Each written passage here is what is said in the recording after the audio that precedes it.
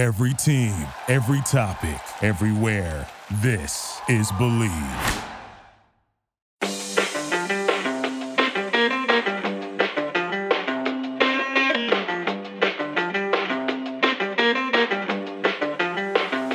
Welcome, everyone, to another episode of Revolution Recap. The Revs are coming off of a bittersweet 2-2 draw on the road at DC United.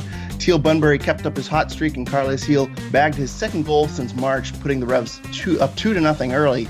However, a defensive breakdown right before the half and a red card to Wilfred Zahibo in the 63rd minute put the Revs on the back foot, and the lead disappeared in the closing minutes after Quincy Amarikwa volleyed a free kick by Matt Turner in the 86th minute. Despite blowing the two-goal lead, the Revs maintain the longest unbeaten streak in MLS at 8 games and have not lost an MLS action in 2 months dating back to the Brad Friedel era. I'm Greg Johnstone. Joining me today is Sean Donahue. Good morning, Sean. How's it going?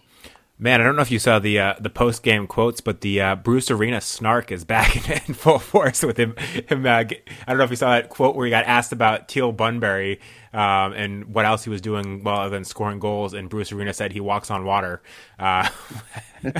But if you've been a longtime follower of Bruce Arena, you would know he's known for his post-game snark, and sometimes he's not the nicest to media members after the game. So it's interesting to see that's back in full force now he's with the Revs. Yeah, and he also did not have many nice things to say about DC United. I know there was an Athletic article yesterday about how DC United really doesn't promote their history and their tradition, and it kind of was almost an old man yells at cloud type rant, because he mentioned millennials in there. He had some very interesting comments about how DC really does not honor their tradition and stuff like that. It was really, really interesting to see from Bruce kind of go at his old team. But yeah, I mean, he doesn't hold back. Well, a lot of people question, you get his thoughts. Yeah, a lot of people say the same thing about the Revs as far as honoring their history, and make similar points. The only difference being, of course, that DC United is one of the most successful clubs in MLS history, and the Revs have not won an MLS Cup. But I think a lot of those points do hold as far as you don't go to the Revs Stadium and see stuff about Taylor Twellman or Steve Ralston or Clint Dempsey or Shawry Joseph, really, when you go to Revs games either. So I think it's a point that applies to the team that Bruce Arena is at now just as much as DC, with the notable difference being that DC has won lots of MLS Cups and the Revs have not. Well, I would also say I think there's a notable difference too, where the Revs share a stadium with the Patriots, who have been extremely successful and do have all these banners. Not to say that, not to make that excuse, but I would imagine if the Revs ever get a soccer specific stadium, they would make a kind of ring of honor, and they would have some, banners or retired numbers or something to that effect. It might look a little bit out of place at a football stadium, which is essentially what they have. So I guess that's a second significant difference. But I agree there is kind of parallels that the Revolution really don't honor their history. And I think if you're a new fan of the Revs, I think you'd be shocked with the kind of talent and how successful they were in the 2000s. You might not learn that until, later on down the line. A casual, Patriots fan or New England sports fan might not know how close to success the Revs were consistently throughout the 2000s. But I digress. I think that could be a rant for another day, even though we kind of touched on the major points there. Sean, this 2-2 draw, as I say, pretty bittersweet. Revs really, really close to 3 points, but and very, very close to winning 3 straight games on the road in the first time in like 11 years or something like that. Unfortunately, it all kind of unraveled in the second half. What was your key takeaway to this game? Yeah, look, we're going to have a lot of questions about Eric Castillo later on in the show, so I'm going to skip over him and focus on the other fullback that we really didn't get any questions about. And I talked a little bit about it last week and kind of focused on how Andrew Farrell was pushing over and almost looked like a right back at times in the game last week. And I thought it was almost even more pronounced in this game, the amount of times that Andrew Farrell was really filling the role defensively, and even sometimes offensively as a right back because Brandon Bou was pushed so far forward. And again, we'll talk about Castillo later, so I don't want to get into that now. But I think that's really hurting the Revs, the way that Brandon Bou is pushing forward so much, and I'm sure that's probably coming from Bruce Arena or something and their strategy. But I just don't think he offers enough in the attack to justify what they're sacrificing on defense by him doing that and how that's throwing off the entire defense. I mentioned on Twitter last week how Brandon Bou, among players that were had played over 1,000 minutes in MLS, was last in the league in passing accuracy. He didn't do himself any favors in this game with 60% passing accuracy. And he got forward, earned a couple of corner kicks, but other than that, I don't think he did too much too positive for the Revolution. I still haven't really seen him put many good crosses into the box in the air. And long term, I think the Revolution really need to have another center back there other than Andrew Farrell, and push Andrew Farrell out to right back if they're going to be successful defensively. Because Brandon Bye is not a great one-on-one defender, and when he's constantly caught forward up like that, and the Revolution have to shift over like that, and I think that's what in part led to the first goal that DC United scored was, the Revs were caught short with guys in the box because Brandon Bye was so far forward, Farrell was so far over on the wings, and Ibaba had to push over to the right. Caicedo came back to help. Bunbury was tracking back there, but Brandon Bye was nowhere to be found, and that's what happened on that goal. And I think we're going to see more of that as the season progresses if the Revolution don't figure out what to do over there. And I just don't think Brandon Bye has been good enough as a fullback, and I think as we'll get to later, the fullbacks in general have been a really big problem for the Revolution that maybe haven't been exposed as much as they should have been so far under Bruce Arena, and I don't think it's going to last that way. I think as the season progresses, that weakness there is really going to come back to bite the Revs.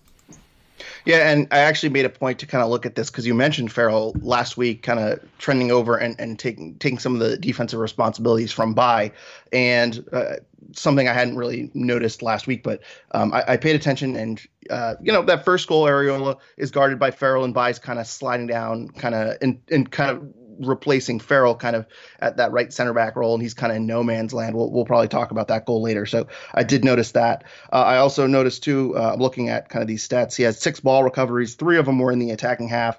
He was 4 for 4 on tackles. All of them were at midfield or in the attacking half. He really doesn't have a lot of activity in terms of taking the ball away in the defensive third or in the defensive half. He did have 7 clearances, so he actually had a decent game. 6 of them were in the box, 5 of them were headed clearances.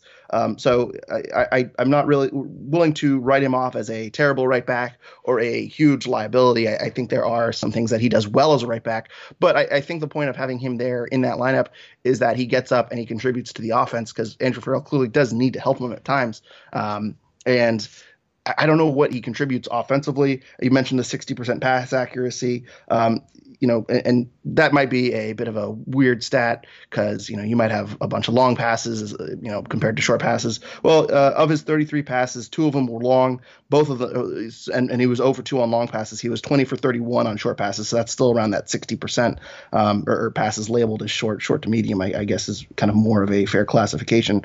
And, I think one of his games, if we talk about Edgar Castillo, he can at least make a kind of a cross into the box through the air like we saw last week to Teal Bunbury. I don't know if we've seen Brandon Bye have a successful cross through the air into the box. He does have that kind of low cross. He can beat a player one-on-one and kind of go to the baseline and kind of rip across through the box, and hopefully it finds someone, but it rarely does. So I imagine when they get the personnel in to have 2 decent center back spots, Andrew Farrell moves back to the right, because I don't know what Brandon Bye is contributing offensively that makes up for the fact that Andrew Farrell needs to kind of cover him a little bit defensively, because I think the Andrew Farrell Brandon Bye experiment, as we saw with the Areola goal, I think that kind of costs him at times.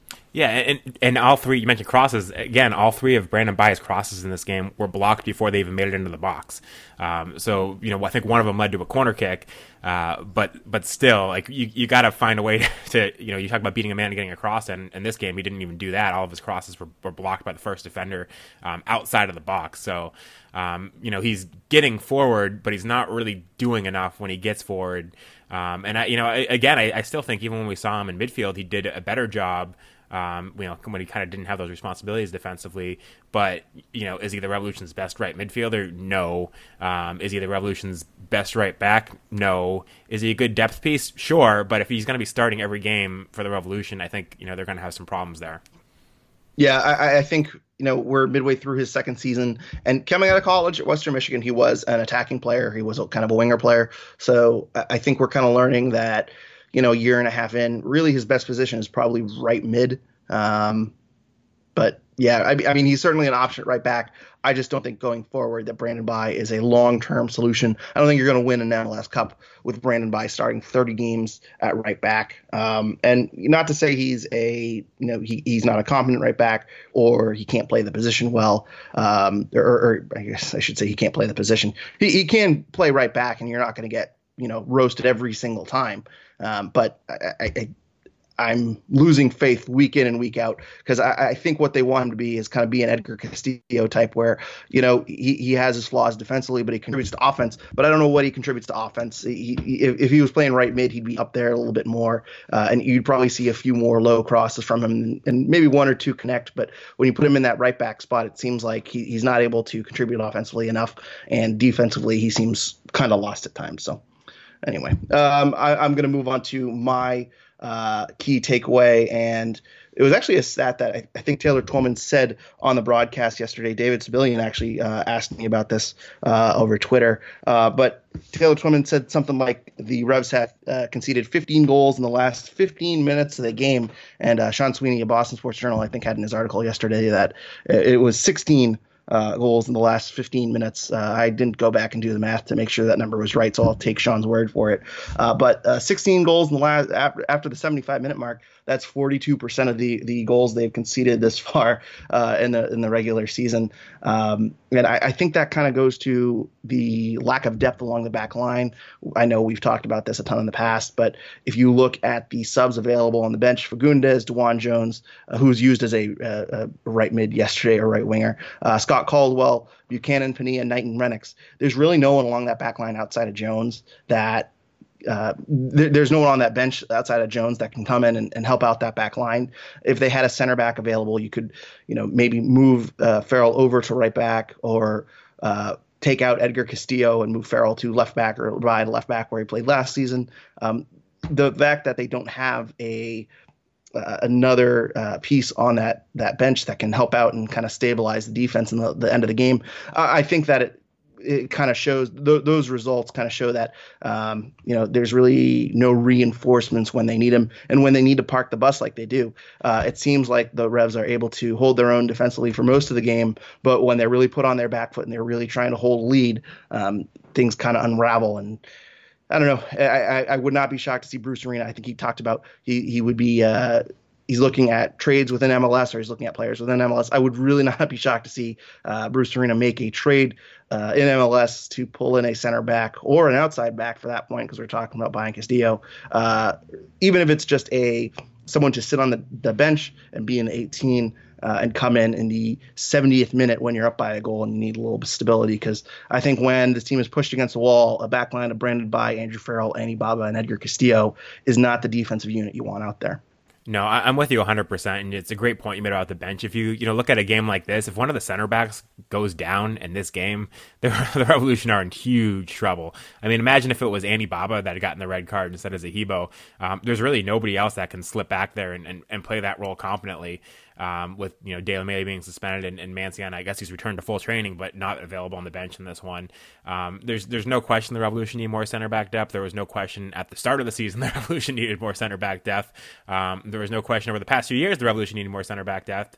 Obviously, none of that is Bruce Arena's fault. But if they get to the end of this secondary window and they haven't brought in defensive depth, then it starts becoming partly Bruce Arena's fault. And of course, at fullback too, as we discussed, I think there just simply aren't enough options there either. If you bring in another center back or another two center backs and Farrell becomes mostly your right back, then it's a bit better, but I still think you probably need more defensive depth, because DeJuan Jones really is the only guy that can fill in at those fullback spots. And again, he's another guy like Brandon Bai that was very much not a fullback in college. And I'm sure he's serviceable from what we've seen, but I'm still not sure that's really your best option either. Maybe it ends up being your best option, but that's yet to be seen. Yeah. And I know that Mike Lapper said in an interview with 6 States One Pod, he would bring in, if you could bring in anyone in the transfer window, it would be a striker and a center back.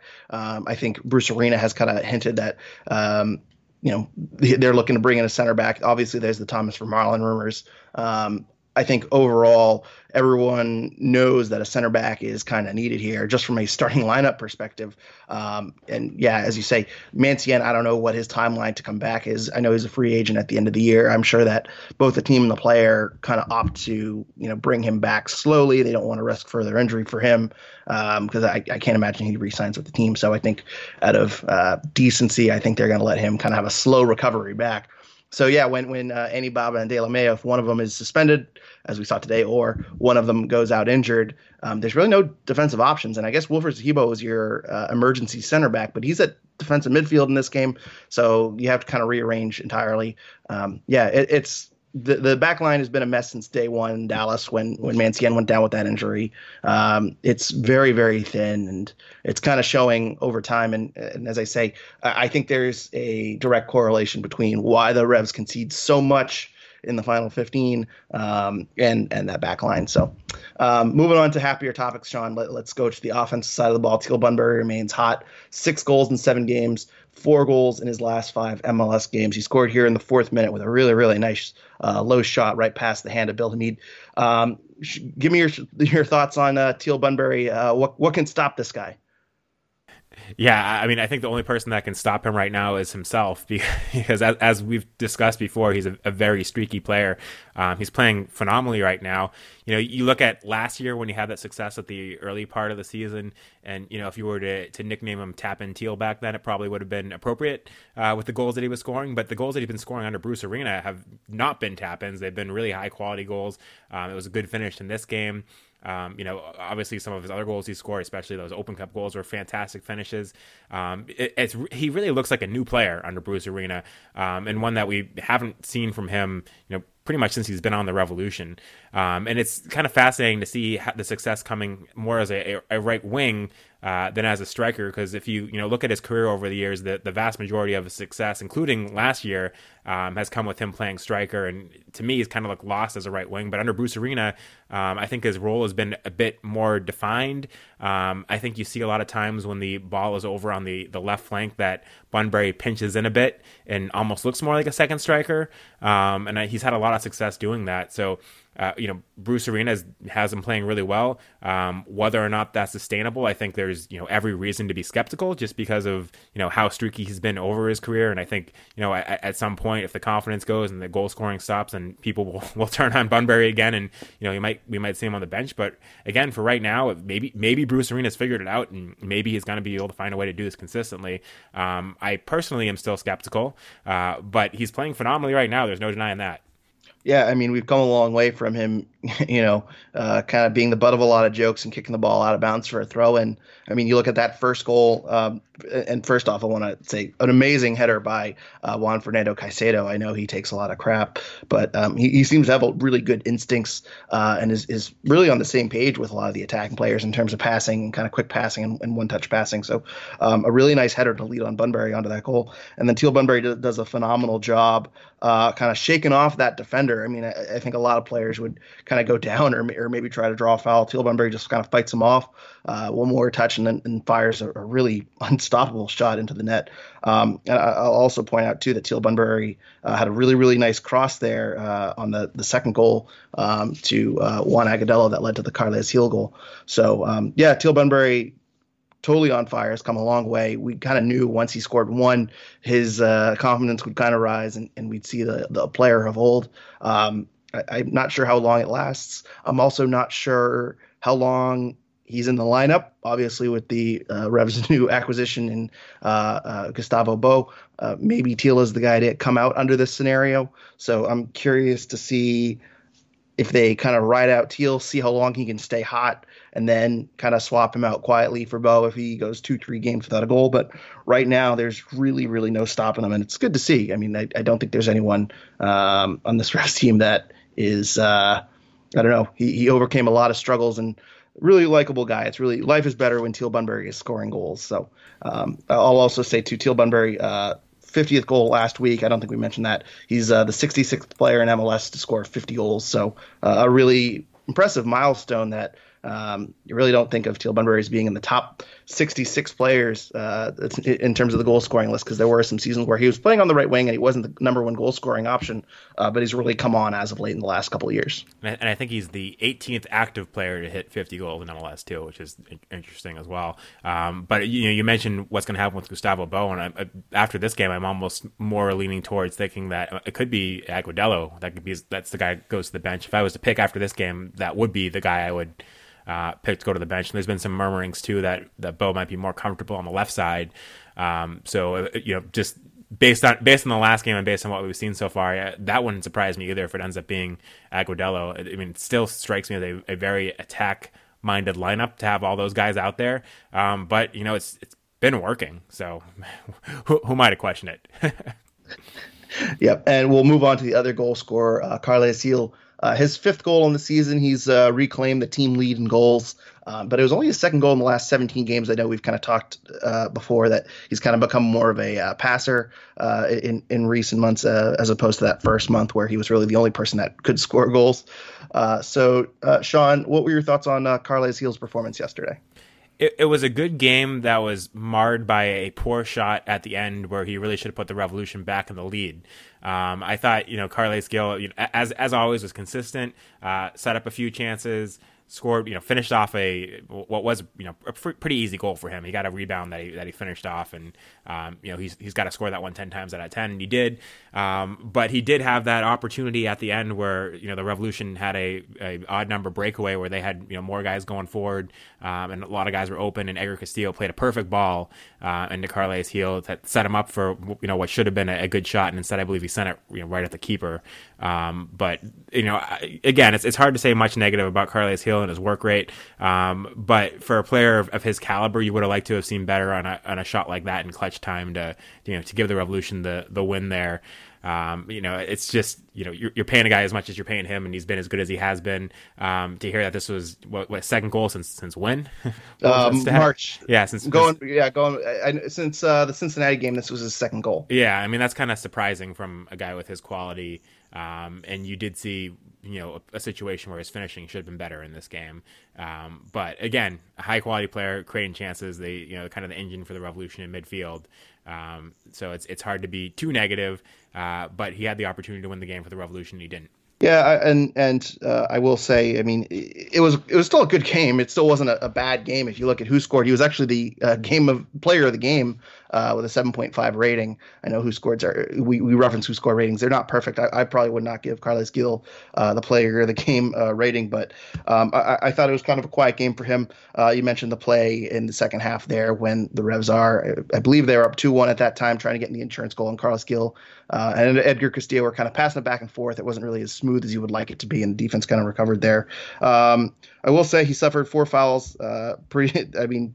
It takes Ted Uncle, who blows the whistle every 30 seconds, for Carles Gil to draw 4 fouls. He usually doesn't get the calls going. But if you look at the rest of his stats, he was 0 for 3 on tackles. He only had 1 interception. He did have 5 ball recoveries, but I think that's a little bit short for him. 1 for 7 on crosses. Pass accuracy was 75%, so pretty decent. Only had 37 passes. He's usually in the game leaders in terms of passes, but obviously the Revs did not have a lot of possession in this game. I think it was just kind of a game where the Revs kind of conceded possession and really weren't trying to hold the ball, and so we didn't really get to see Carles Gil at his best. But still, that goal certainly was a game changer, and yeah, you hope he puts it in, but I will say he put that ball where no one could get to it. It was a really kind of professional finish in terms of the location of the ball, and just, I don't know, you have a lot of confidence that when Carles Gil gets the ball, he's going to finish his chances. So even though it's only his second goal in a while, I still think that he's playing at a all-star level, and I still think he's a pretty big snub. So the only other thing I wanted to add on him is that I feel like a couple of his set pieces in this game were lacking a bit in sharpness as well.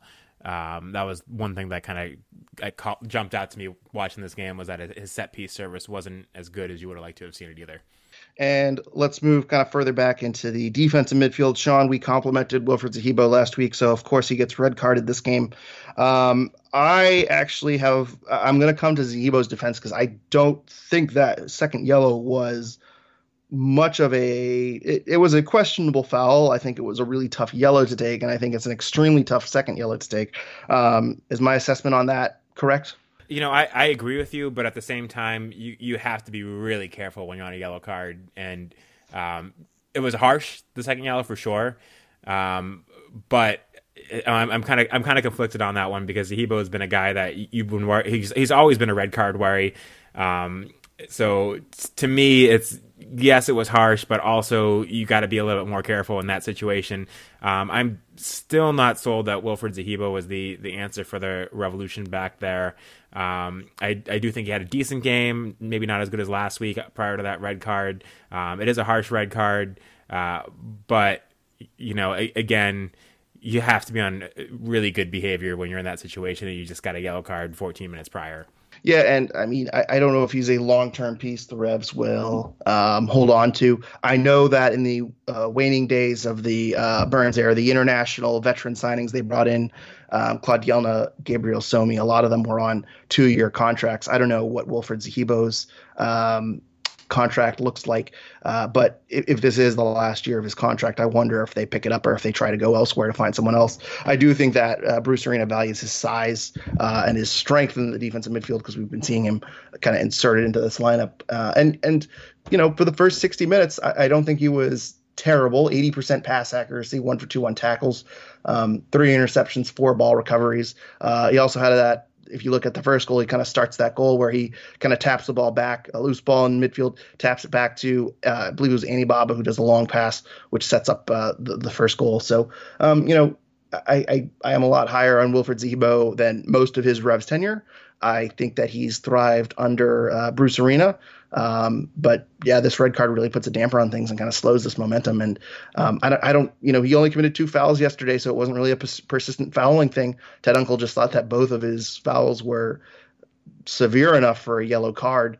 And I think that the foul that got him carded, I think that was more just of Ted Unkel kind of giving everyone a yellow for whatever reason he could find, as opposed to it was a really strict foul. I will agree with you, though. You need to be a little bit smarter. It was in the midfield. It wasn't really it wasn't necessary defending. It wasn't desperation.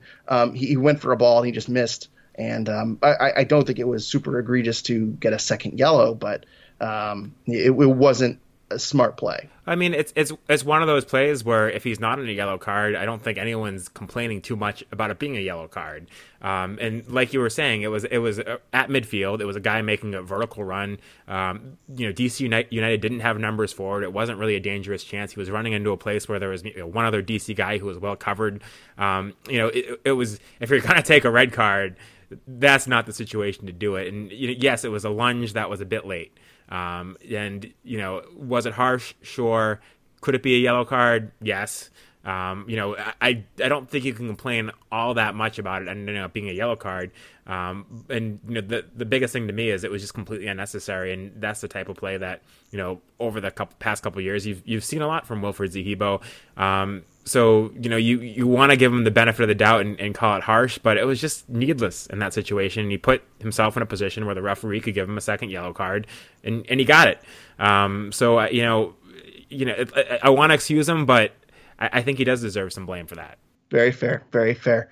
We also have been praising Juan Agudelo in recent weeks, and you kind of hinted at this earlier that Juan Agudelo has kind of slowed down a little bit. I think yesterday was his worst performance in weeks. Sean, I know you have some thoughts on that. Why don't you talk about your thoughts on Juan Agudelo in this game? Yeah, I mean, on that first goal, I think Jara is the guy you want him to be tracking back to cover.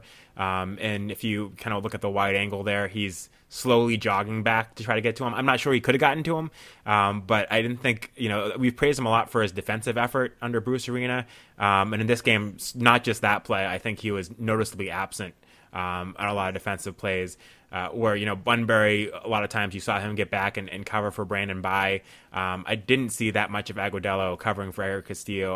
I saw Edgar Castillo isolated a lot defensively when he was back there without that much help from Juan Agudelo, and I don't think that helped Edgar Castillo's case defensively. But this was one of those games that it was more the Juan Agudelo we were used to seeing under Brad Friedel. That was perhaps getting criticized a bit by guys for his effort or for his defensive work rate. It just was a little bit of a disappointing game from him, given what we'd seen recently under Bruce Arena and kind of his resurgence as a midfielder under Bruce Arena. This wasn't a particularly great performance from him, and that's why going forward, I think if Bou was to come in and be ready to play on Wednesday, which I think if we see him on Wednesday, he'll be off the bench. But if he was to be ready to play on Wednesday, I would think that it would be Agudelo that would lose his spot from this lineup. Yeah, I kind of agree with you, and I wonder too if Juan Agudelo's versatility at playing at striker, playing on both wings, kind of playing centrally, if that makes him more appealing as a candidate to kind of be relegated to the bench. And I'll also go a step further, and I know if you're a longtime listener of Revolution Recap, you know that I have been on the if you're not going to play him, trade Diego Fagundes trade. And I think Diego Fagundes is probably the most valuable trade piece you have on the Revs. And I know he came in yesterday in the closing minutes. He seems to just be Carles Gil's backup at this point. He doesn't seem to have a spot in the lineup anywhere, especially with Christian Pinilla moved to the bench. If Juan Agudelo moves to the bench, I'm not totally sure what Diego Fagundes' role is anymore. And I wonder if he's going to be moved for a center back or another piece or allocation money or something or some sort of asset, because it doesn't seem like he is really in favor with this team anymore. So, yeah, I think if Gustavo Bou comes in, I think they value Teal Bunbury's ability to move back and forth between striker and the wing and what he contributes defensively. And you can't really say that about Juan Agudelo, the defensive part. So, I'm curious to see what they do when Bou comes in, where he comes in, who he replaces. It'll be pretty interesting to watch. A couple other things I want to mention before we move on to our thoughts on Gustavo Bou and Twitter questions. Just a couple other moments that I feel worth noting. Luis Castillo almost made it. I think it was 2-0 at the time. Might have been 3-0. Caicedo. What did I say? You said Castillo. Two Caicedos, only one Castillo. Although Gustavo Bou posted on Instagram a photo with him and the Caicedo. Now I'm thinking I almost changed to Castillo. He posted him and the dude Caicedo. So I'm going to petition that Gustavo Bou is an honorary Caicedo, and I'm going to call him Caicedo 3. Just going to throw that out there. I don't know if that's going to catch on, and probably will catch on just as well as Caicedo 2. I thought Pinilla was Caicedo 3 already. So soon to be Caicedo 4. Oh, man. So many Caicedos. But anyway, Caicedo 1. Luis Caicedo had a really nice chance in the first half where he took a shot. It was deflected, and Bill Hamid was going the wrong way. He had to dive back and with the left hand kind of pulled it off of the line. Really good chance, kind of something out of nothing. And I think I mentioned earlier, too, Wayne Rooney had a miss within the 6-yard box where he was between Farrell and Lenny Baba. A low cross found him, and he blasted it over the bar.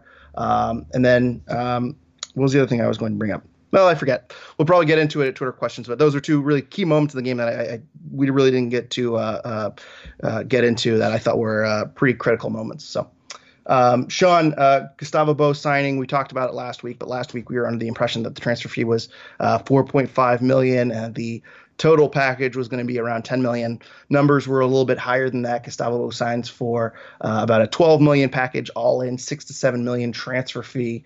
And there are also reports too that I think it was Frank Delap at the Boston Globe said that the total package is $16 million with incentives. So $12 million could go up to $16 million with incentives. I know we kind of talked about Bou a little bit last week, so we don't want to rehash that entire conversation, but now that we know the price tag associated, what's your grade for this move?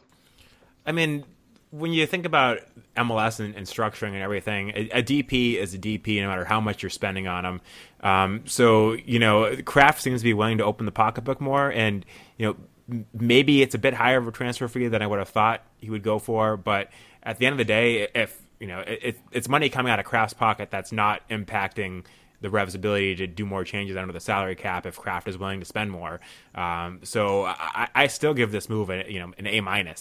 I think he's a fantastic player from what we've seen, and he's going to be a guy that adds a lot to the Revolution. And even if the fee is slightly higher than maybe I would have thought for a guy his age and a guy that has been very successful recently, but maybe less successful goal scoring wise earlier in his career, it seems like a great move for the Revolution and really addresses one of the critical needs on this team. Yeah, I think if you're just looking at this from how good of a move is it from a on-field standpoint, it's an A or an A+, if you want to give an A+. I think it's a home run in terms of what they need, in terms of a fit in terms of this in this squad, what he's going to bring, and obviously the skill. I mean, if you look at his highlight tape, he can score from anywhere within the box. I do think that the transfer fee is pretty high, $6 to $7 million. I think they said on Extra Time Radio that would make it a top 15 signing in terms of a transfer fee in MLS. And this is clearly the biggest transfer fee in Revs history. I think what Carles Gil was, $2 million. So this is 3 times that, just to kind of raise the expectations that, he's coming in, he's going to really, to get the value, you want to get more than what Carles Gil is bringing to this team. And that's a lot of money for a 29-year-old. I didn't see any updated reports on length of the contract this week. I know last week there were some reports that it was a 4-year contract, or maybe we were kind of speculating a 3-year contract with an option for a 4th or something to that effect. So, we're getting a guy in his prime. We're expecting him to make an immediate impact. I think we'll know at the end of this year whether or not we're going to reduce this grade. I'm going to give it a B+, just because it is a necessary signing, and it's about time the Crafts open the pocketbook. I just do think this is a lot of money for a 29-year-old. And just to give a little context, we were thinking it was $4.5 million last week, and that to me sounded about right. If this transfer fee is $7 million, the difference between what we knew last week and this week is around the transfer fee of Carles Gil. So, if they go out and they're looking at a third designated player, maybe the increase in that transfer, that's essentially the fee for a second designated player. Or if you're looking at Thomas Vermaelen, that's what his salary might be.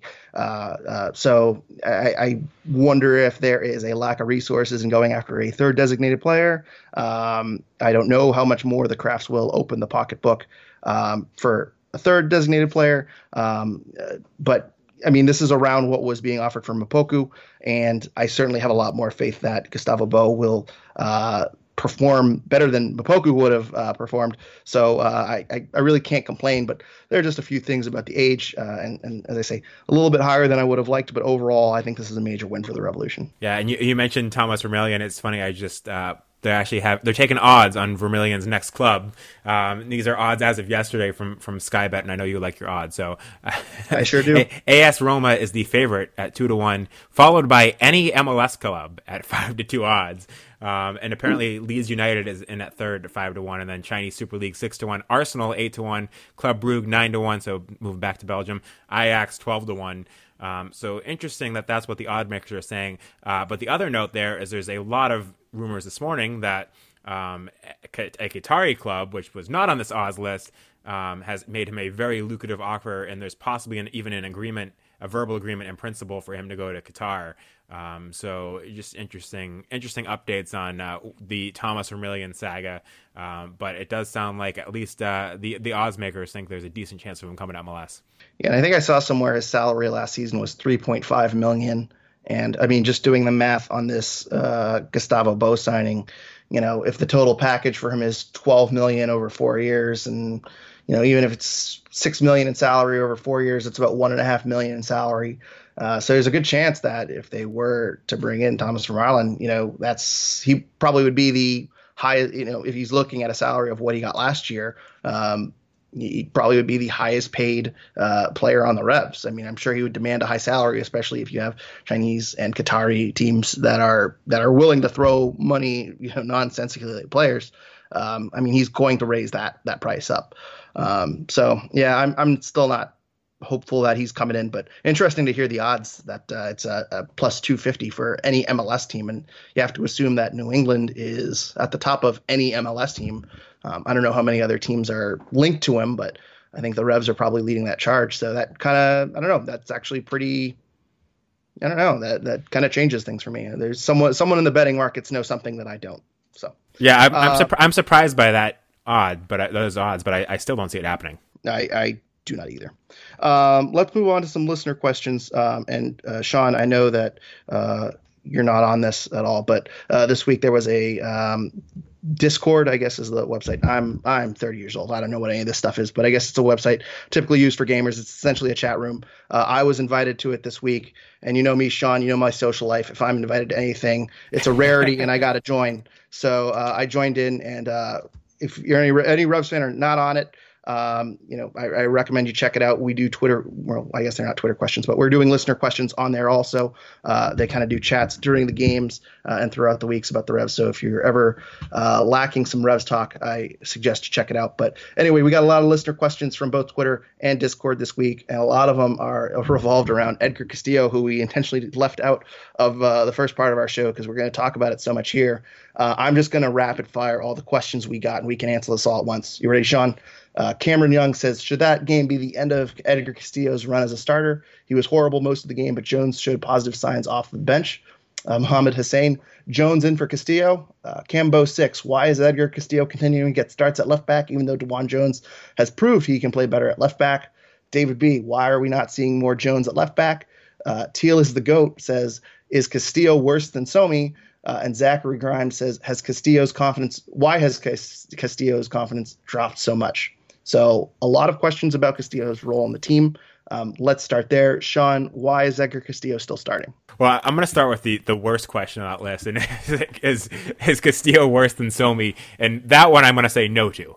But well, I would not call it the worst question on the list. I mean, the most offensive one towards Castillo. I think it's a fair question, but I'm saying the worst in the way of the most offensive towards Castillo's skill level is to ask if he's worse than so. That's what I mean by the worst. And for that one, I'm going to go with the no. meanest. You mean the meanest yes, question? The meanest question, okay. I should say. Okay. Yeah. I think that's that's an important classification there, Sean. But no, fair enough, because Somi provides absolutely nothing from what we saw from him, whereas Castillo at least is good for a couple good crosses of the game and should have had the game-winning assist in this game if Carles Gil had finished off that chance. Pretty much everyone you could see on the AnyRefs hashtag, even the people that were not asking these questions, said a lot of negative things about Edgar Castillo during this game. Julian Cardillo even tweeted out, I think, that Edgar Castillo was one of two players that caused an error that cost the Revs this game, the other one being Zahibo. First of all, I want to start off by saying I don't think Edgar Castillo cost the Revolution anything in this game. I really don't agree with the assessment that he was at fault for that first goal. I talked a little bit about it, but the entire Revolution defense was pushed over to try to cover for Brandon Bai being out of position. And that left Edgar Castillo to push over. He was covering a man. There was a late run into the box. None of the midfielders picked it up. If you want to say Castillo should have, shouted out to one of the midfielders to pick it up, and it kind of looked like he did to me. But that to me is a bit of a stretch to blame him for that. Juan Agudelo again was slow to track back. Wilfred Zahibo was covering air. Luis Caicedo on the other side of the field was covering air.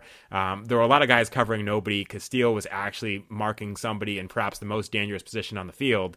I can't blame him for not going and tracking the late runner into the box when he had a guy there. That just is confusing to me how you could blame Edgar Castillo for that goal. With that said, did Edgar Castillo have a good game? No. Paul Arriola had a lot of joy against him, running at him. I do think that, Juan Agudelo didn't do enough to help him. I do think that the Revolution defense was stretched to the right because of Brandon Bai being pushed forward so often.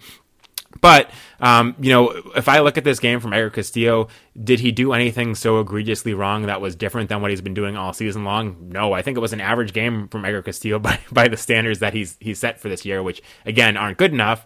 But I was just kind of shocked by the level of negativity towards him, particularly after this game, given I don't think he performed any worse than he had been in previous games of the Revolution.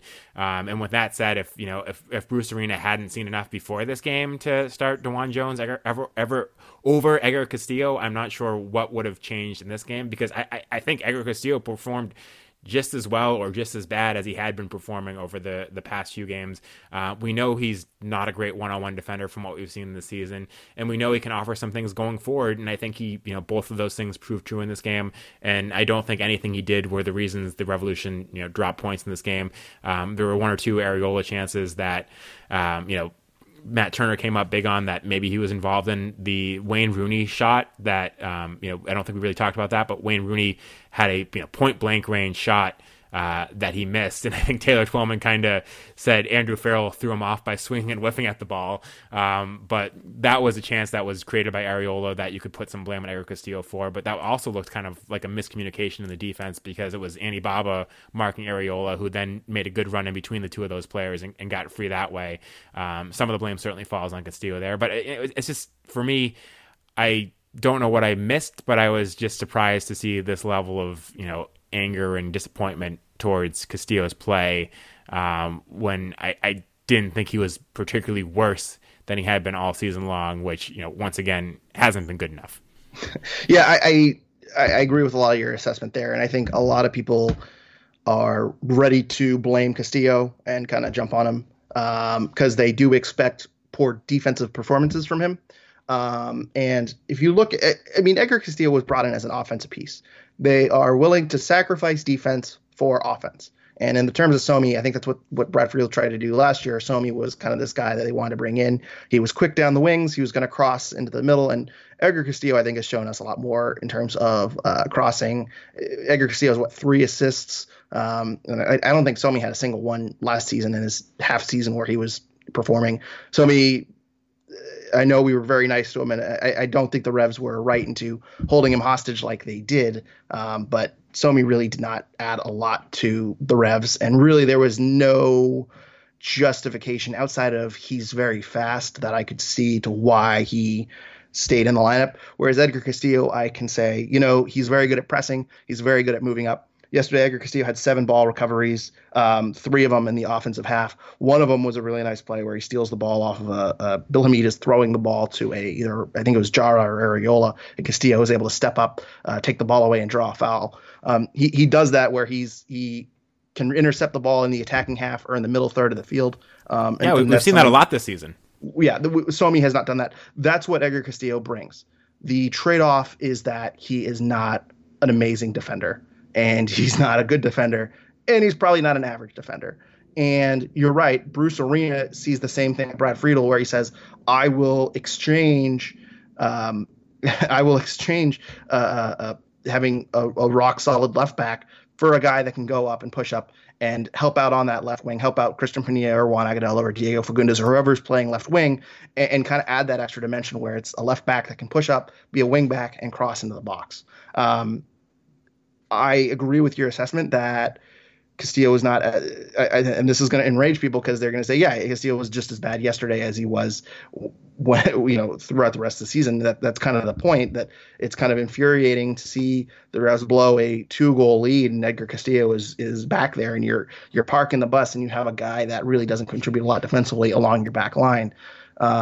I agree. That's very, very frustrating. But as you say, if Bruce Arena is keeping Edgar Castillo in the lineup, I don't see what would change here, because this is the trade-off that he's accepted, and this is the trade-off that they know this is what's going on.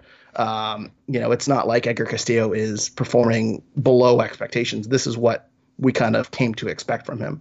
I will say too that if you look at his stats, he had about 74% passing. You compare that to Brandon Bye's 60%. I think that's worth noting. And he also had a lot more passes in the attacking third. He was 8 for 12 in the attacking third. He was 2 for 3 on take-ons. I will say there was a couple of plays that I noticed that I didn't think he played particularly well. 68th minute, he tries to head the ball back to Matt Turner. He heads it out for a corner kick. I think that was an eye roll moment. And then Edgar Castillo also made a tackle on Paul Areola.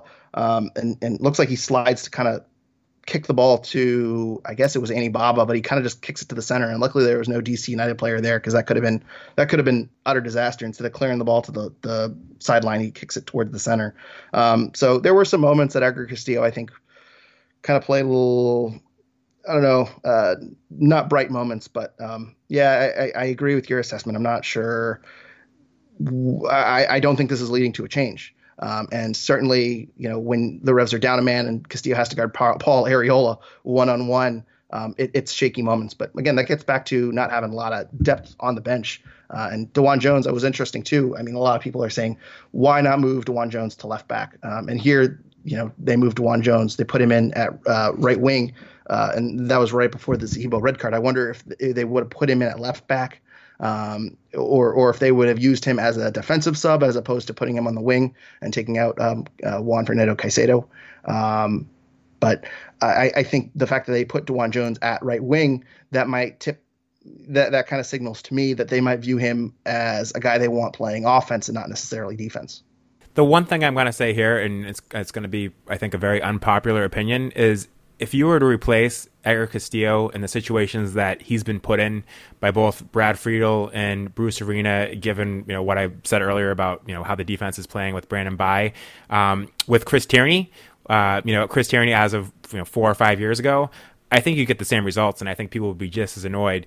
The Revolution have a history of guys that recently that aren't the best defensive left backs, and again, I gave Scott Caldwell a lot of credit over the years for him stepping back and helping out the Revolution's poor defensive left backs. And Edgar Castillo hasn't been getting that help. Again, like you said, Greg, you're sacrificing defense with him to hopefully get something on offense. But he hasn't had the help defensively to cover for him when a guy like Paul Arriola is one-on-one and beats him. The help just hasn't been there. As I said before, when he was with the Rapids, he played a lot of wing back. There was three essential defenders back there to help out, and he had a lot of success, mostly as a wing back in Colorado more than as a fullback, which somewhat helps avoid exposing those defensive the lack of defensive skills there. But I just think he's been put in a position where, given his skill set, he's been kind of set up to defensively look bad, and that's what's been happening, and that's a problem. And maybe that means if they're going to keep playing the system, he needs to be replaced. But I think on the other side of the field, the Revolution have done a lot to cover for Brandon Bye's defensive inefficiencies that Edgar Castillo hasn't benefited from, and that, if anything, left him more exposed. I was going to say, when Brandon Bye pushes up, Andrew Farrell and Luis Caicedo are kind of back there. It looks like when Edgar Castillo goes up, Wilfred Zahibo is back there, but he's not. Andy Baba doesn't push over left like Andrew Farrell pushes over right. Well, again, just look at that first goal. Wide vats of space behind Edgar Castillo, and that's just a downfall of the system that they're playing. Yeah, just look at that first goal. You got Farrell, you got Caicedo, you got Bunbury, you got all those guys covering for Brandon Bye. When have you really seen that for Edgar Castillo when he's in a one-on-one situation? When have you really sseen Zahibo really going over and slotting into kind of that left back spot to cover for him? It just doesn't really happen. Yeah. I also want to point out, too, that second goal. We talk about the defensive breakdown on the first half, which I think was really across the board bad. And as you say, Farrell is guarding the line. Brandon Bye is kind of guarding there.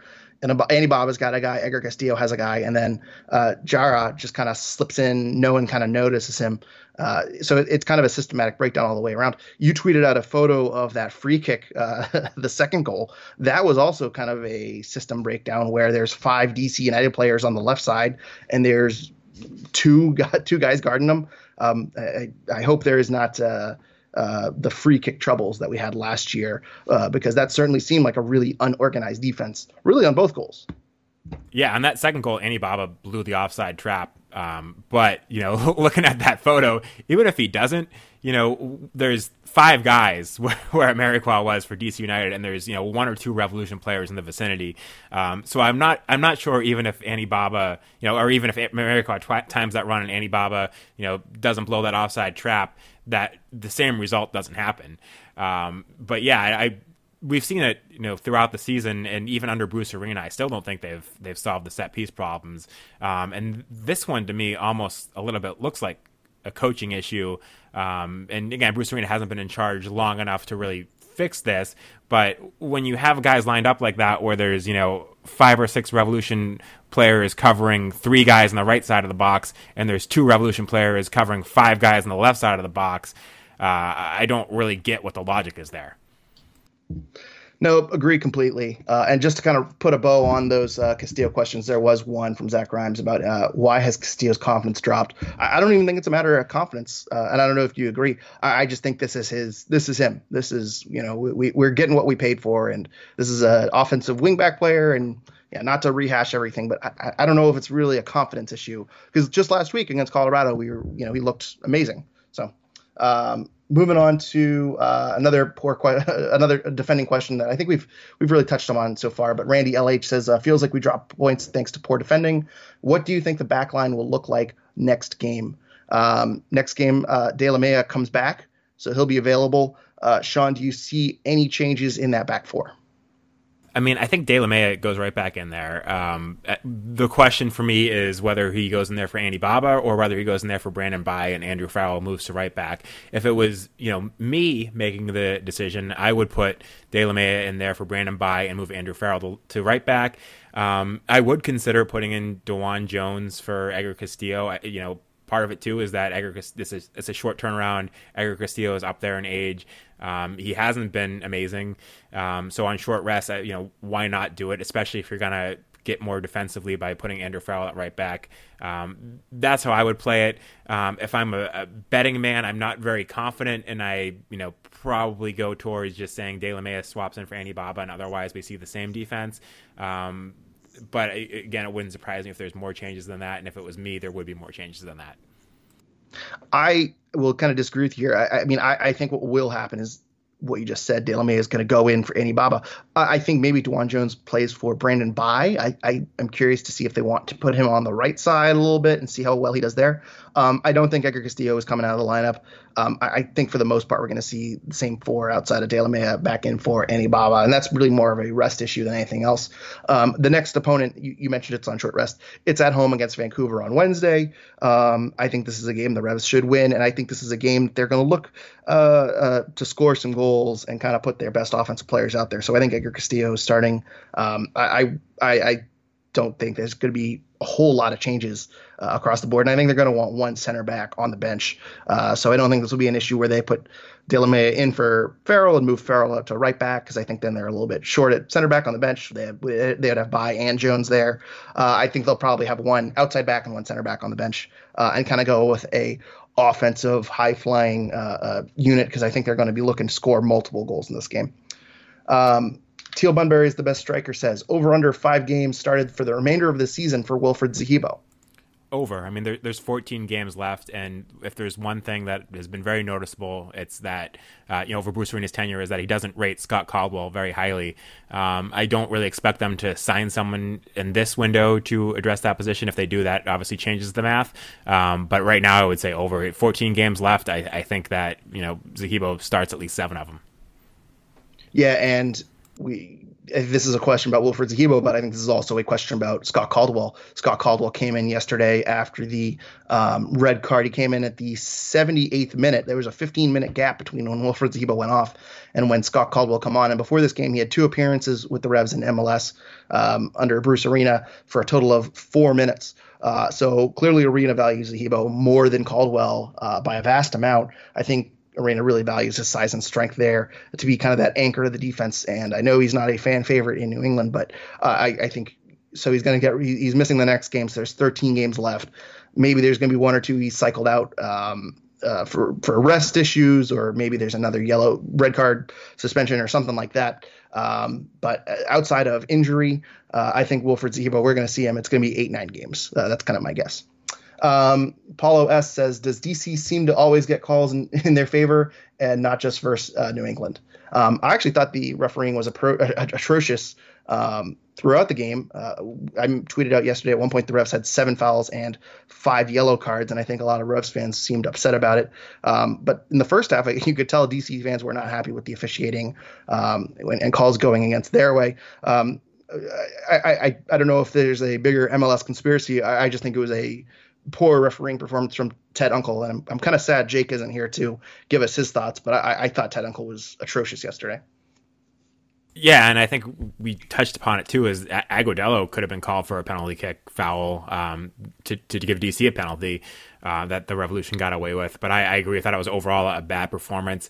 The Zahibo red card, questionable, but the more I watch it, the more I can sort of justify it. But just overall, yeah, poor performance. He was, too quick to pull out yellow cards in certain situations, and in other situations where it looked like it was a yellow card, he didn't pull it out. But I don't think it was any sort of conspiracy against the Revolution. I think there were bad calls both ways that, I wouldn't say necessarily evened out. But I didn't particularly see him, favoring one team over the other with his bad calls.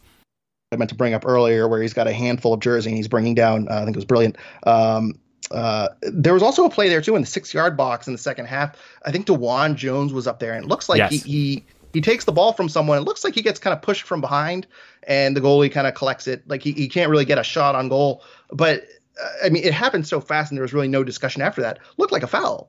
I was waiting for a replay. I don't think we ever saw it. I kind of was waiting for them to go back to it, and I was like, I think I didn't see anything. And then I saw 1 or 2 people on Twitter say that was an absolute foul.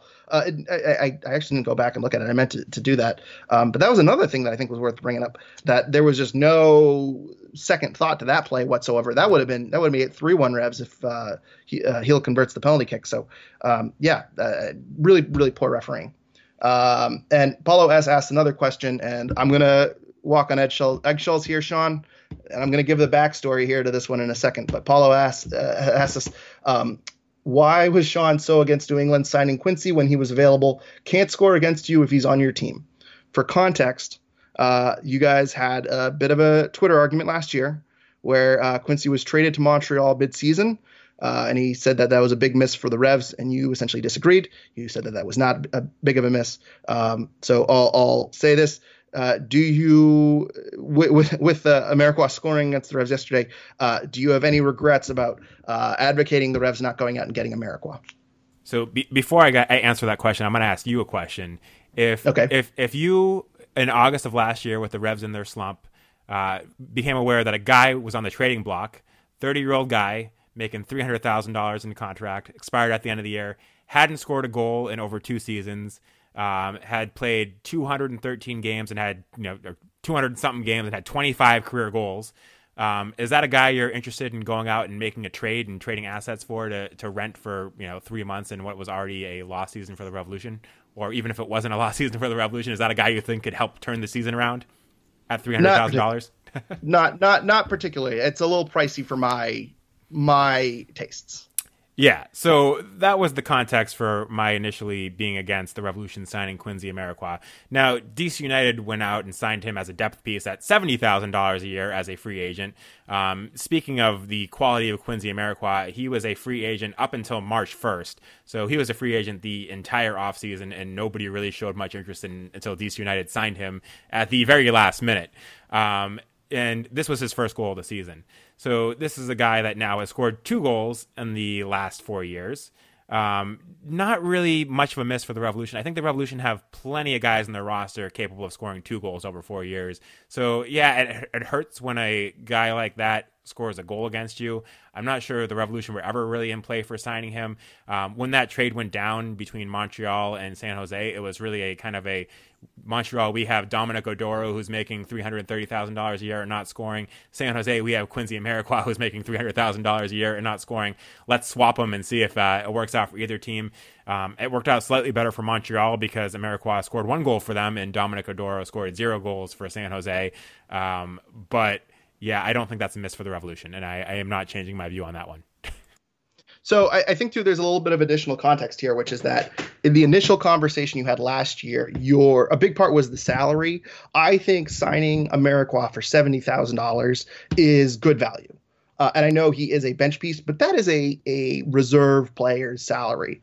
That is the league minimum is $56,500. So it's not really a bad signing on DC United's part, no. And maybe that. So I think what he's appealing to, there is some talent here, and to bring in a guy off the bench like this, there is some skill there. And a lot of the issue too is that you mentioned he hasn't scored a lot. He has had injury problems. He hasn't, been healthy. So I get both sides here. He's saying that Amarikwa is talented. This is a guy that scored, I guess his best season was 8 goals with the Chicago Fire, which really is not amazing numbers off the bat. And that was in 2014. He scored 6 in 2015 and 17 games with San Jose. He scored 3 in 22 games started in 2016. So the numbers really in recent years aren't that amazing. In MLS, he scored 2 goals since 2017. So, and Montreal, they acquired him. I meant to look up what they acquired him for. I can't imagine it was much. It looks like it was mostly a salary dump by San Jose. Yeah, it was Odoro, so it was like a straight swap of 2 strikers that were both making similar salaries. Gotcha. He scored 1 goal in 644 minutes. He had 19 shots. He had 7 games started. So even last year, from Montreal's perspective, he wasn't totally productive. That being said, I think Amarikwa is a talented player. I think he is a good bench piece if you can sign him for 5 figures as opposed to 6 figures. So I get both sides of the argument here, and I think it's unfortunate that for you that he scores against the Revs because it kind of highlights it a lot. But if you look at how DC is using him, he's 13 games played. He only has 1 game started, and he has 143 minutes. So he's coming on late in games. He's the guy they're putting in the 18 and trying to get that miracle goal that we saw yesterday, because he does have skill. He can redirect that, free kick like that and tap it in. He does have a finisher's touch. He just hasn't been scoring in recent years. So I understand your hesitation to sign him. And I will also say that he also holds one of the greatest goals in MLS history with that ridiculous chip goal from midfield. If you haven't seen it, go to YouTube right now. Pause this, go to YouTube, look it up. It's an amazing goal. There's no denying that. But yeah, I completely agree that if you're signing a guy like Quincy Amarikwa to be a depth piece for $70,000, it's a completely different equation than trading something for him to be a 3-month rental at $300,000 than it is to sign him for nothing at $70,000. If the Revolution went out and signed him for $70,000, would I be excited by it? No, but is it a bad move? No. It's just the equation of what it is now compared to what it was when Montreal went out and traded for him is completely different. So fair points on both sides. I think that's a clear debate, and I think a lot of it for us comes down to the price needs to be right. Moving on, we'll move to Gustavo Bou. We didn't get a lot of Bou questions, which kind of surprised me, but I think this game was so frustrating for everyone. They wanted to really throw shots at Castillo here. But Gustavo Bou, obviously a big signing. Adam McLean says, who sits for Bou to play? What formation are we thinking will we see? What formation are we thinking we will see when he takes the field? Sean, let's go there. I think we kind of touched on that earlier. I don't think we're going to see major shifts in the formation, and we're kind of guessing at this point Juan Agudelo sits for him. Yeah, exactly. I'm sticking with that for now. I think if the formation stays the same, and the choice at this point would be Juan Agudelo sits for Bou. Dave Aikman also asked kind of a similar question. If you're playing Bou and Gill in attacking positions behind the out-and-out striker, do you put Teal or JFC up top? That's actually an interesting question because, as I say, I'm questioning whether or not JFC stays longer than this year. But I think JFC has performed well enough to earn that starting striker role, and I think Teal Bunbury is very comfortable on the right wing. So am I right with that? We're not going to see.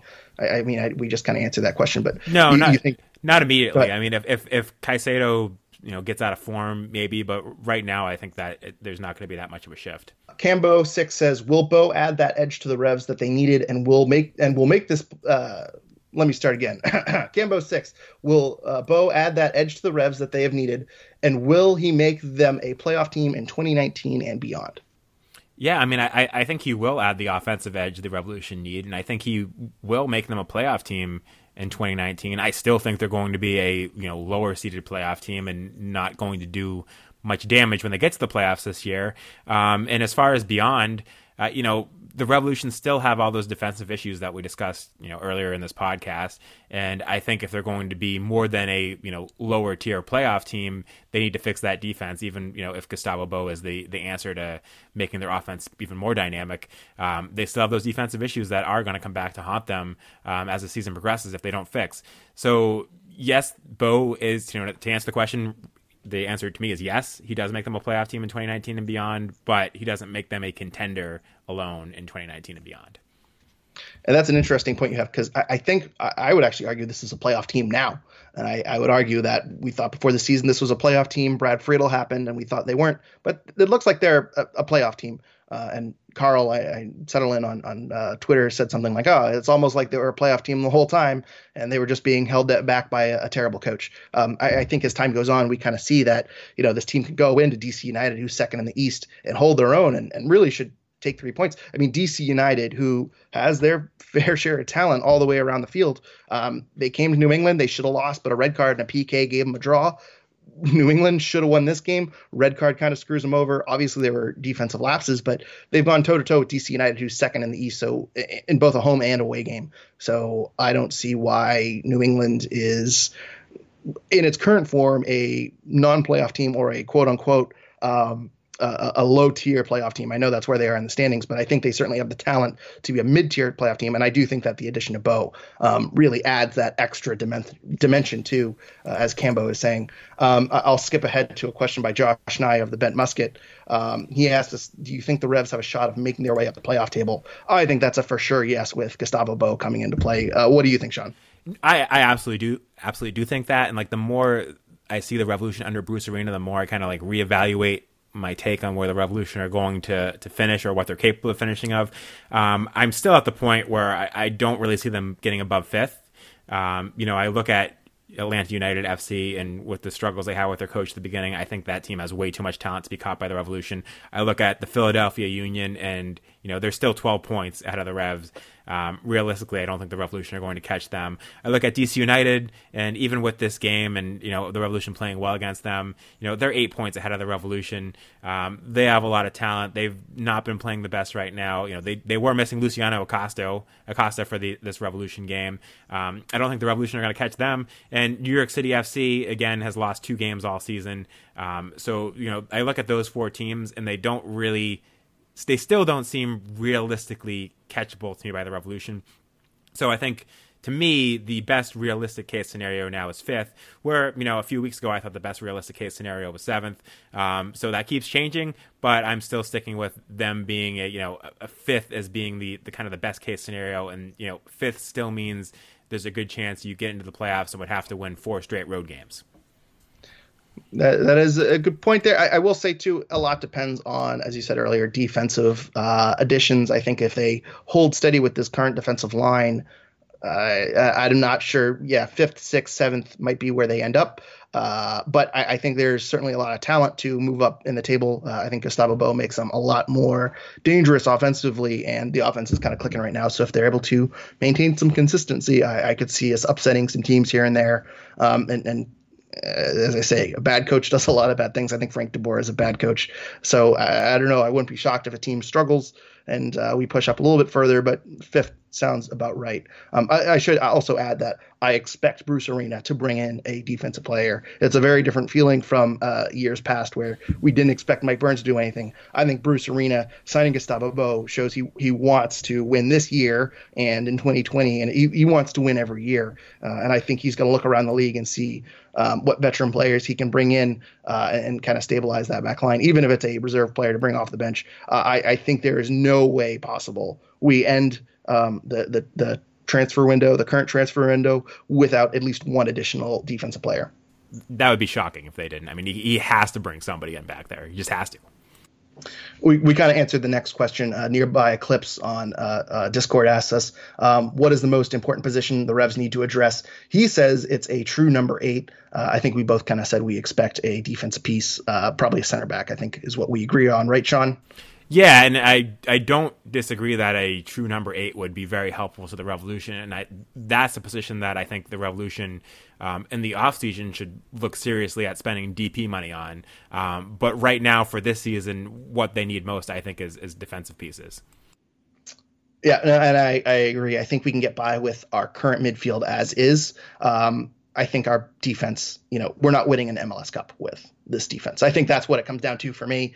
If you're facing LAFC, can this defense hold them to 1 goal? I highly doubt it.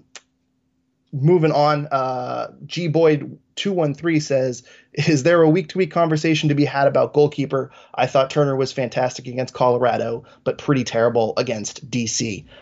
We are pro Matt Turner pod. I think we want to preface that right now.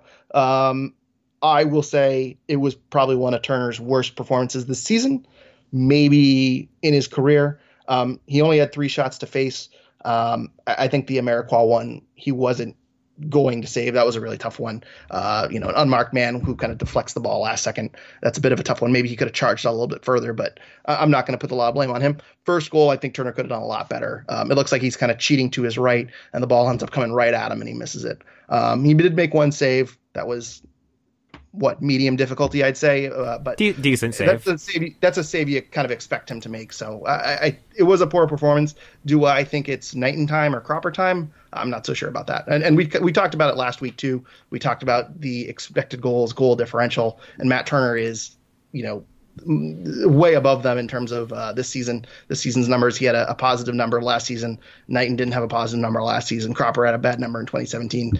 So I know we kind of talked about it last week, but Sean, what are your thoughts? Do you think we need some more goalkeeper rotation? No, I would echo what you said, and just that first goal, for all the crap we give the Revolution defense for leaving Hara wide open, it was a bad shot, and Turner should have saved it. He placed it right at him. It was low. Turner needs to do better on that, and I think from what we've seen in the past, you'd expect Turner to do better on that. I wouldn't blame him for the second goal at all. The only other thing I would point out is I didn't think his distribution in this game was very good either. But no, I'm with you. There's no way I'm switching away from Turner yet. No, agree. Second, everything you said there. We do have one more question from Discord. Helia's dad asked us, considering tonight was probably the biggest test we've faced under Bruce, how would you say we did?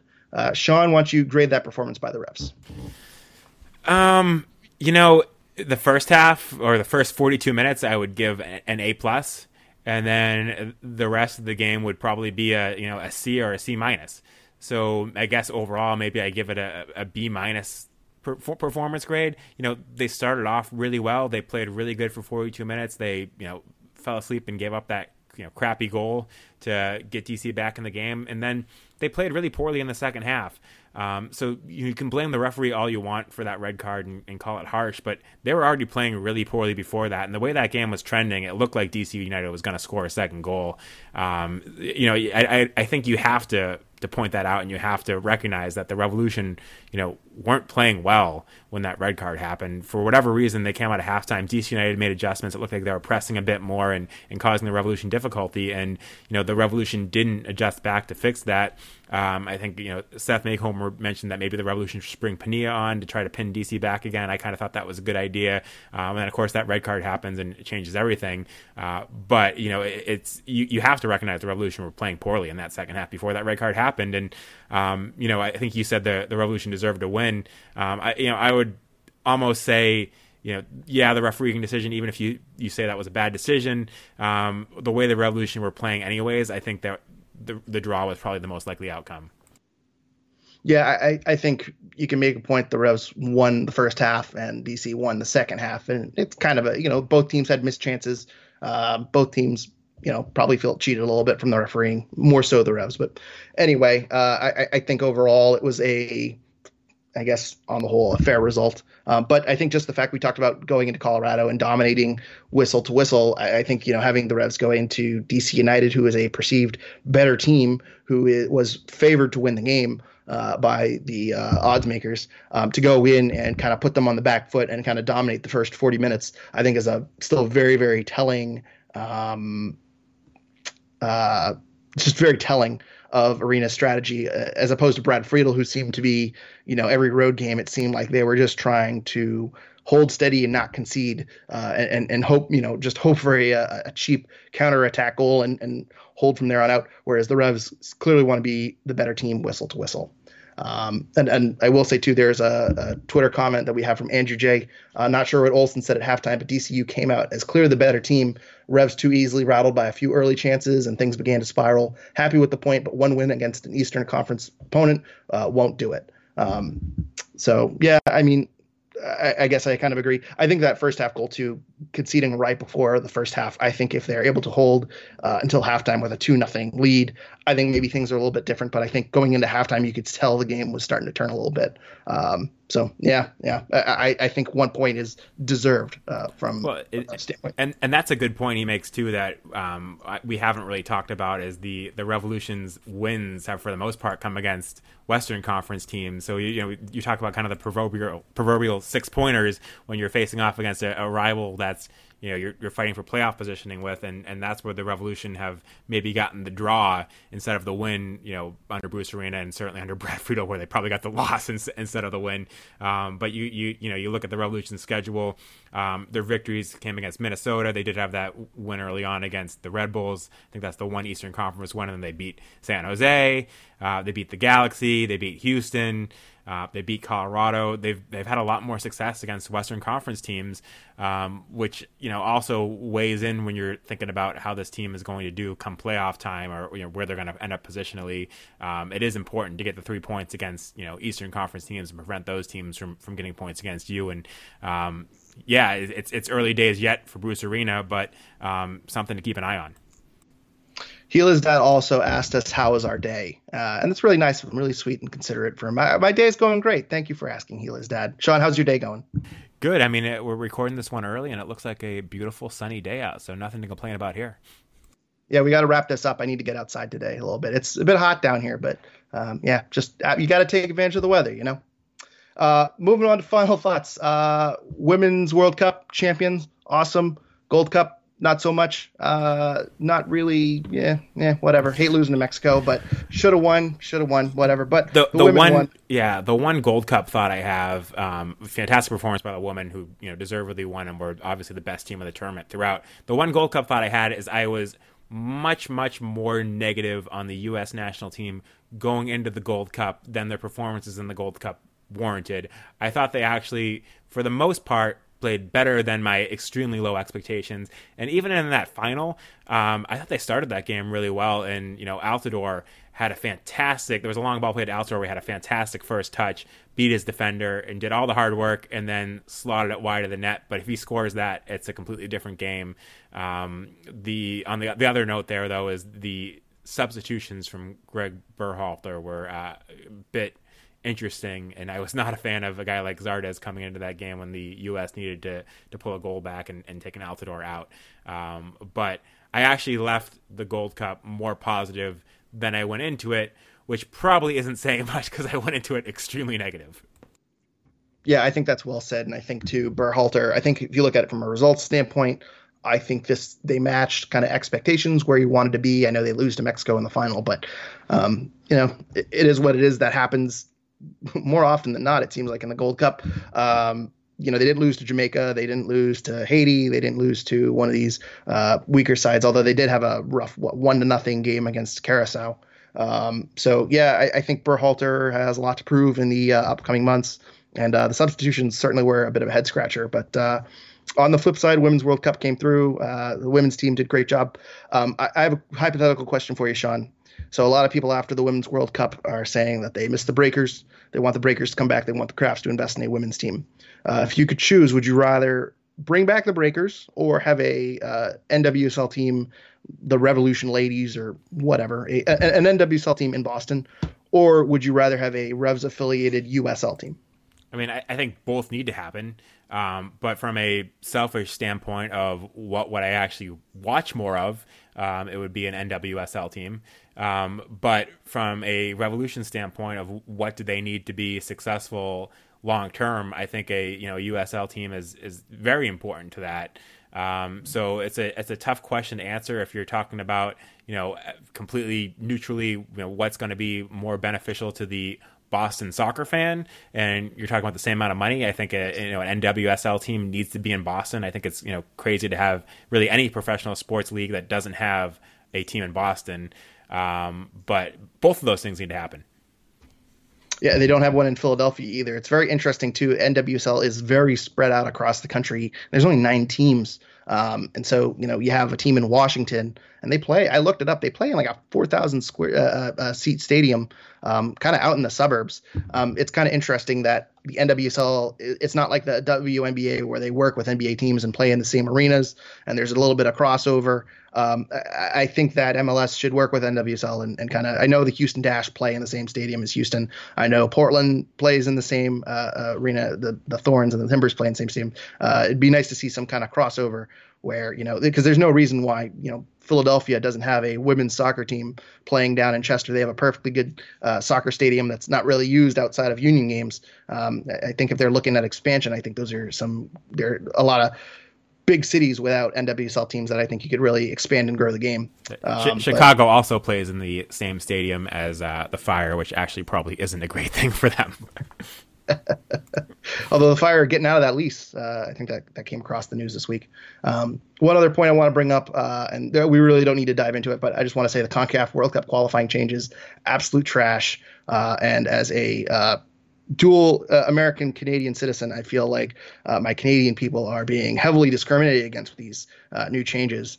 Just absolute garbage changes. I don't know if you saw that, Sean, or if you have a take, but it seems like they want to keep the little guy down and make it harder for the smaller teams that, kind of did very well in the Gold Cup. Canada, Haiti, a bunch of teams kind of rose up and kind of showed off their stuff this Gold Cup. It seems like World Cup qualifying is going to be a lot harder for them. And anytime you're basing World Cup qualifying off of FIFA scores, it's a trash system. So just wanted to get that out before we wrapped up today. I don't like a lot of the the recent FIFA changes that really, with the CONCACAF Nations League and all of this stuff, that really just make it so we're going to be seeing the, U.S. play the same teams over and over again a lot more frequently.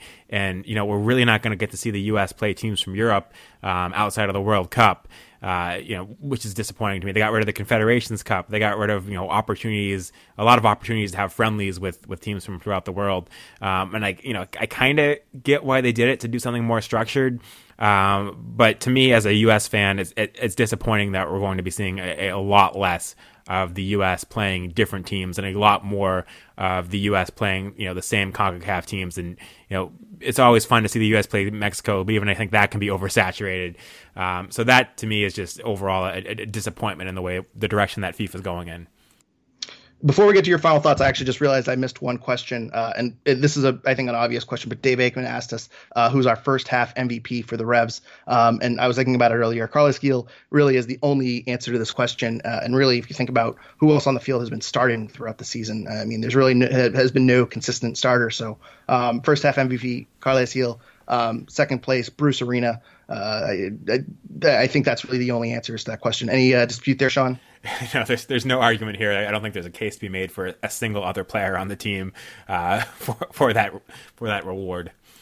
Sorry, such an obvious question. I almost forgot to ask it, but we'll wrap up here. I know we're the second week in a row. We're at about an hour and a half. We apologize for the long length time, but it's exciting times with the New England Revolution. Obviously, with the recent acquisition of Gustavo Bou, I think we've had a lot to talk about over the last 2 weeks. But you can follow us on Twitter at Revolution Recap and like the Revolution Recap page on Facebook.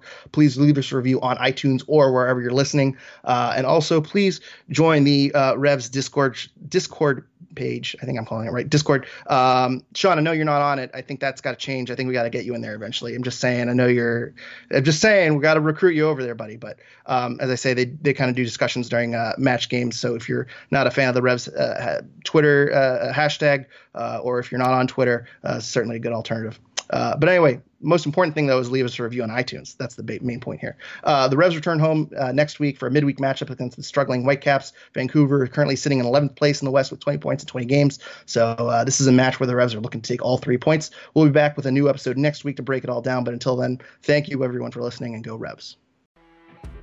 You know when you're listening to a true crime story that has an unbelievable plot twist that makes you stop in your tracks? That's what our podcast, People Are the Worst, brings you with each episode. I'm Rachel. And I'm Rebecca. We're identical twins who love true crime cases that make you say, didn't see that coming, and we hate the people responsible for them. Listen to People Are the Worst now on Apple, Spotify, or wherever you get your podcasts.